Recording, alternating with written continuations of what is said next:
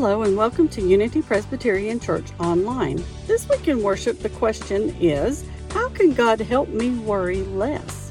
Let's listen. Well, we are doing a summer series based off of your questions, and we've got a good one today. We've got a question that's universal. I know it's a question that all of us have had at some point in our lives because it's a question that deals with worry.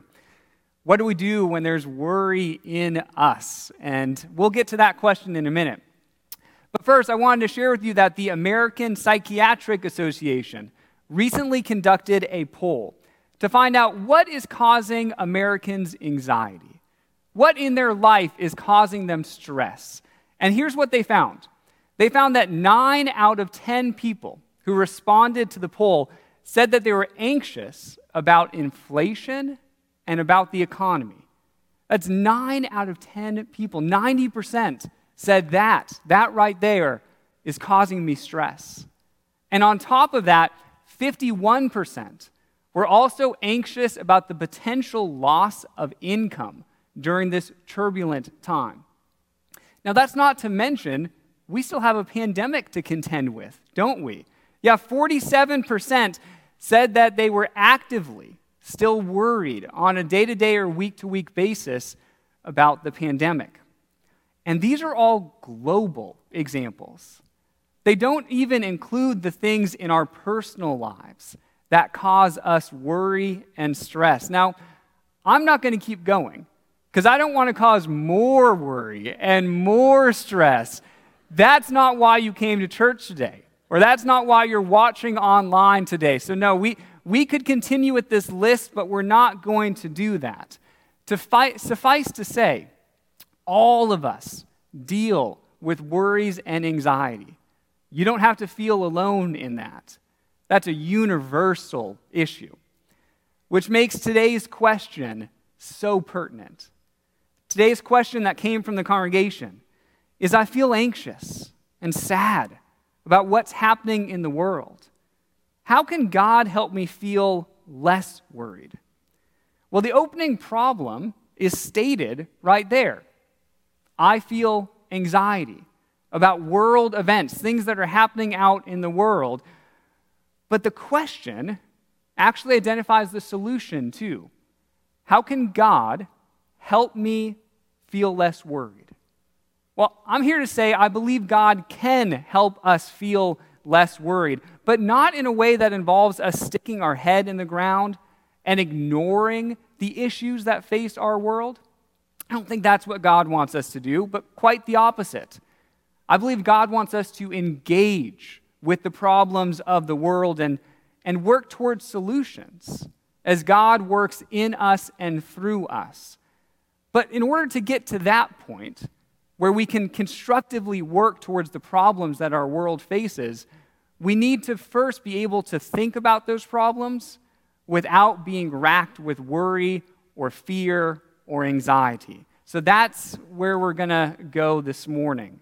And I want to start with a great psalm.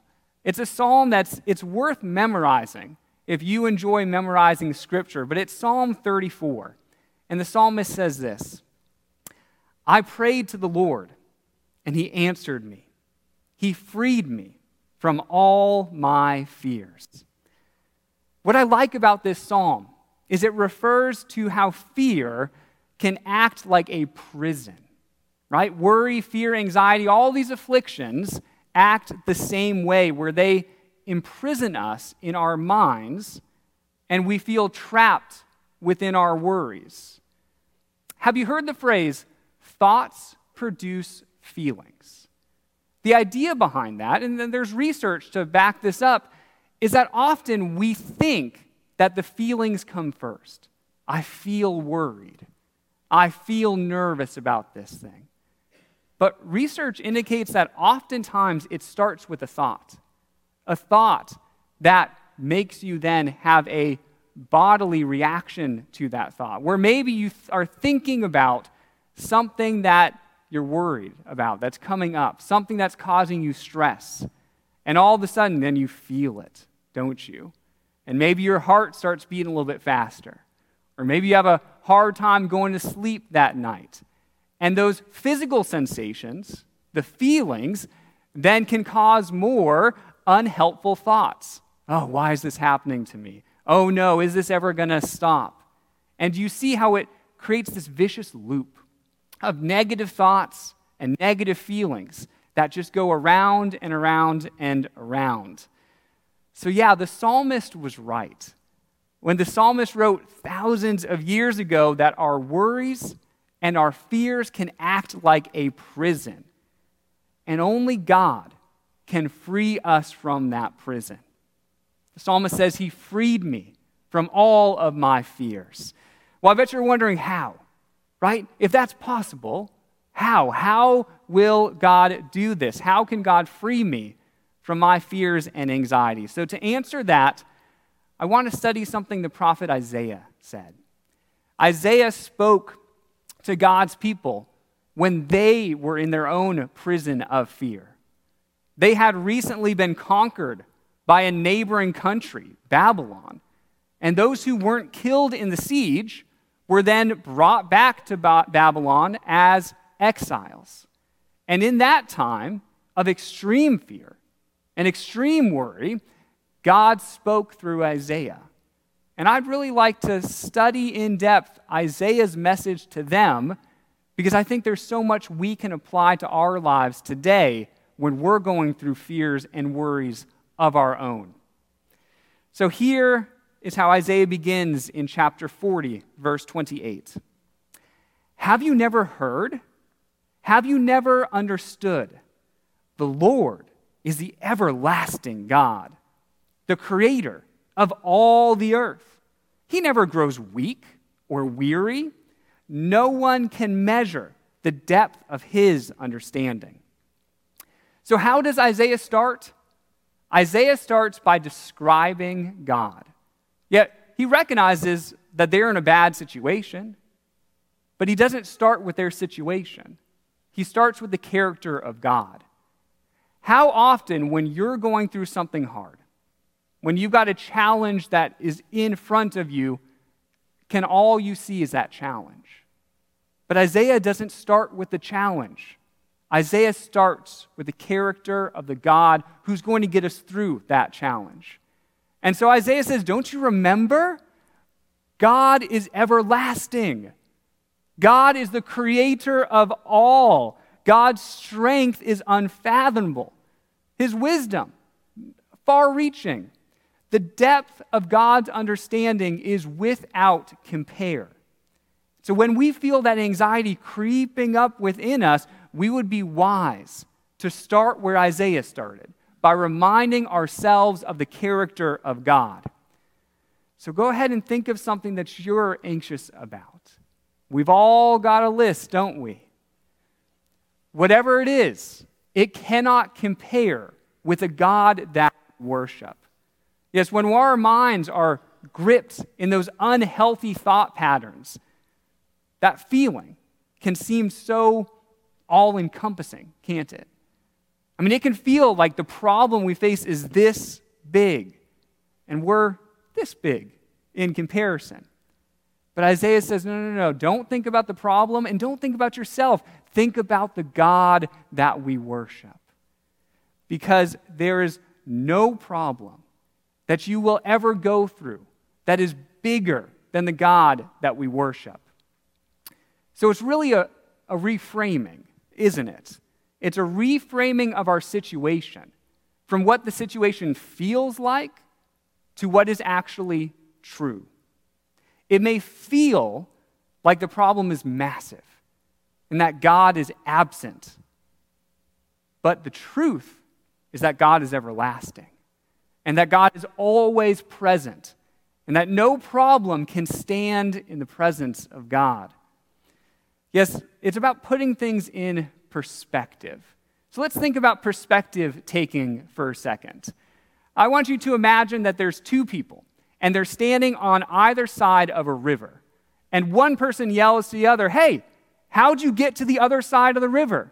And the person yells back, "You're on the other side of the river." What side of the river are you on? It's all about the perspective that we choose to take with the problems of life that face us. Martin Luther King Jr. had an absolutely wonderful quote that's all about this, about when you look out at the world and you see all the problems of the world, what perspective do you choose to take? Here's what he said. He said, "The universe is not a tragic expression of meaningless chaos, but a marvelous display of an orderly cosmos." What a wonderful perspective to take. Because when he looked at the world, he saw the worst that the world had to offer. He saw racism and hatred and violence, but that's not all he saw. Because as a pastor and as a Christian, he also saw God at work. And he believed that if God is at work, then this world that we live in is not just a world of meaningless chaos. It's a world where God has a plan, and you and I are a part of that. And so what side of the river are you standing on? What's your perspective when you look out at the world? Do you see the world as an example of just tragic, meaningless chaos? Or do you see the world with all of its flaws as a marvelous display of orderly chaos? Personally, when I look out at the world, I see a world that needs a lot of work. But I also see a God that is willing to do that work, to partner with humanity, to make this world that we live in a better place. So that's how we begin. Isaiah says, start with the character of God. Don't start with your problem. Don't start with your fear. Start with the character of God. And when you remind yourself of that character, God's going to then empower us to face whatever it is that's in front of us. So that's where Isaiah goes next in these next two verses. Isaiah says, he, meaning God, he gives power to the weak, which means when you're feeling weak, when you're feeling like I can't face that problem, God gives us power. And God gives strength to the powerless. I mean, even youth will become weak and tired, and young men will fall in exhaustion. Think about when you were a youth. You probably remember it as having boundless energy, don't you? I mean, when you're a teenager, you feel like I could have done anything. I led a mission trip to Alaska with high school youth, and on the very last day, we had a fun day. And so a smaller group of them signed up to go salmon fishing, which meant that we had to wake up early in the morning. And we got on a bus, and we drove for 2 hours to apparently the best salmon fishing place. We fished all day. I didn't catch anything, but they caught several things.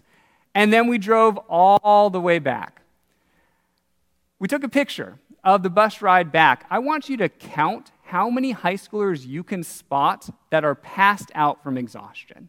How many are asleep? Let's go ahead and show that picture and go ahead, count them.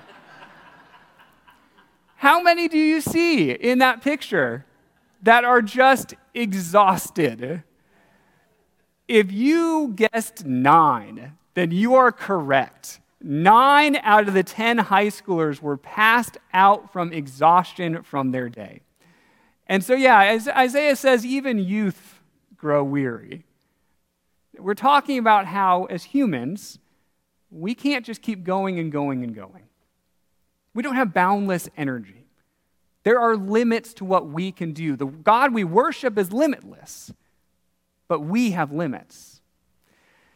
And I don't mean just physically tired. We can get mentally tired too, can't we?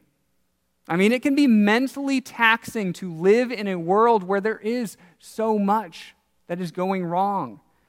It can be mentally exhausting to open up the newspaper every day and see another shooting, to see another climate crisis, to see something else happening in our world that affects us negatively.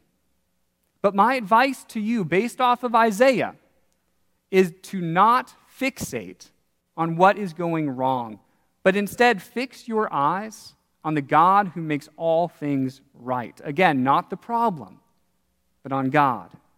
Because it is God, Isaiah says, who strengthens us. It is God who empowers us. And when you're in the midst of life storms, that's crucial to remember. Now, sometimes, when you're really in it, and you know how that feels. I mean, there are some times when you're a little stressed, but you'll get by. But when you're really in it, it can be overwhelming to think, how do I get out of this? What could I possibly do? In those moments, it may be as simple as remembering to pray. Remembering to pray to God. I mean, think of the psalmist again who said, I prayed to the Lord, and he answered me. God doesn't leave us hanging. God doesn't abandon us to our worry. He answered me, and he freed me from all of my fears. So far, Isaiah has said we start with the character of God. And then when we lean into that, God empowers us to face the problems of the day. And then, what Isaiah is going to say next is when we learn to trust in that trust that God is actually going to meet us there and empower us through our problems, something beautiful happens. And so let's go ahead and read this last section of the passage. Isaiah 40:31 says, but those who trust in the Lord will find new strength. They will soar high on wings like eagles. They will run and not grow weary. They will walk and not faint. When we learn to trust God, when we're in the problems of the day, something beautiful happens. Isaiah says that we will find new strength. And that's a strength that doesn't come from you. It's not something that you conjure up on your own or figure out on your own. That's a new strength that can only come from God. That new strength, I believe, is what can get us through the times of anxiety and the times of fear. And so, what does trusting God really look like? If by trusting God we're able to find and access this new strength, well, what does that really look like? Well, I love how Isaiah describes it. Because Isaiah describes us living in a world where we can get weary with the world that we face. But Isaiah says instead of growing faint, instead of falling in exhaustion, instead of being like a youth who gets tired, Isaiah says we can soar. We can soar on wings like eagles. I want to show you a picture of what that looks like. Because sometimes an image can do even more than the words on the page. This is what Isaiah is describing. And I think it's a beautiful image because if fear and anxiety can act like a prison, if your worry can act like a cage, Isaiah says when we learn to trust in God, it's at that moment that the feeling's more like soaring, like an eagle. That's a beautiful picture where we've come full circle, haven't we, in this scripture of where Isaiah is leading us to. So again, we all have fears. You're not unique in that. You're going to have hard days. You're going to have challenges. And that's okay, but we worship a God who meets us in those challenges. And so I would like to close this time of our service with one of my very favorite Bible verses about anxiety. It's actually just one of my favorite verses in general, but it particularly has to do with this topic, which is the reason I include it. It's another good one to memorize, so that when your mind begins to get in those unhealthy thought patterns, you can simply recite to yourself this scripture to remind you not of what you feel, but of what is true. And so I'm going to invite you to really hone in on some of your worries for a moment. What is it in your life that's currently bringing stress into you? And I know that's not always the most fun to think about, is it? We want to avoid thinking about those things. But for a moment, I'd ask you to bring that to the surface of your mind, because we are going to intentionally lay that at the feet of God. To say, God, this is not my burden to carry.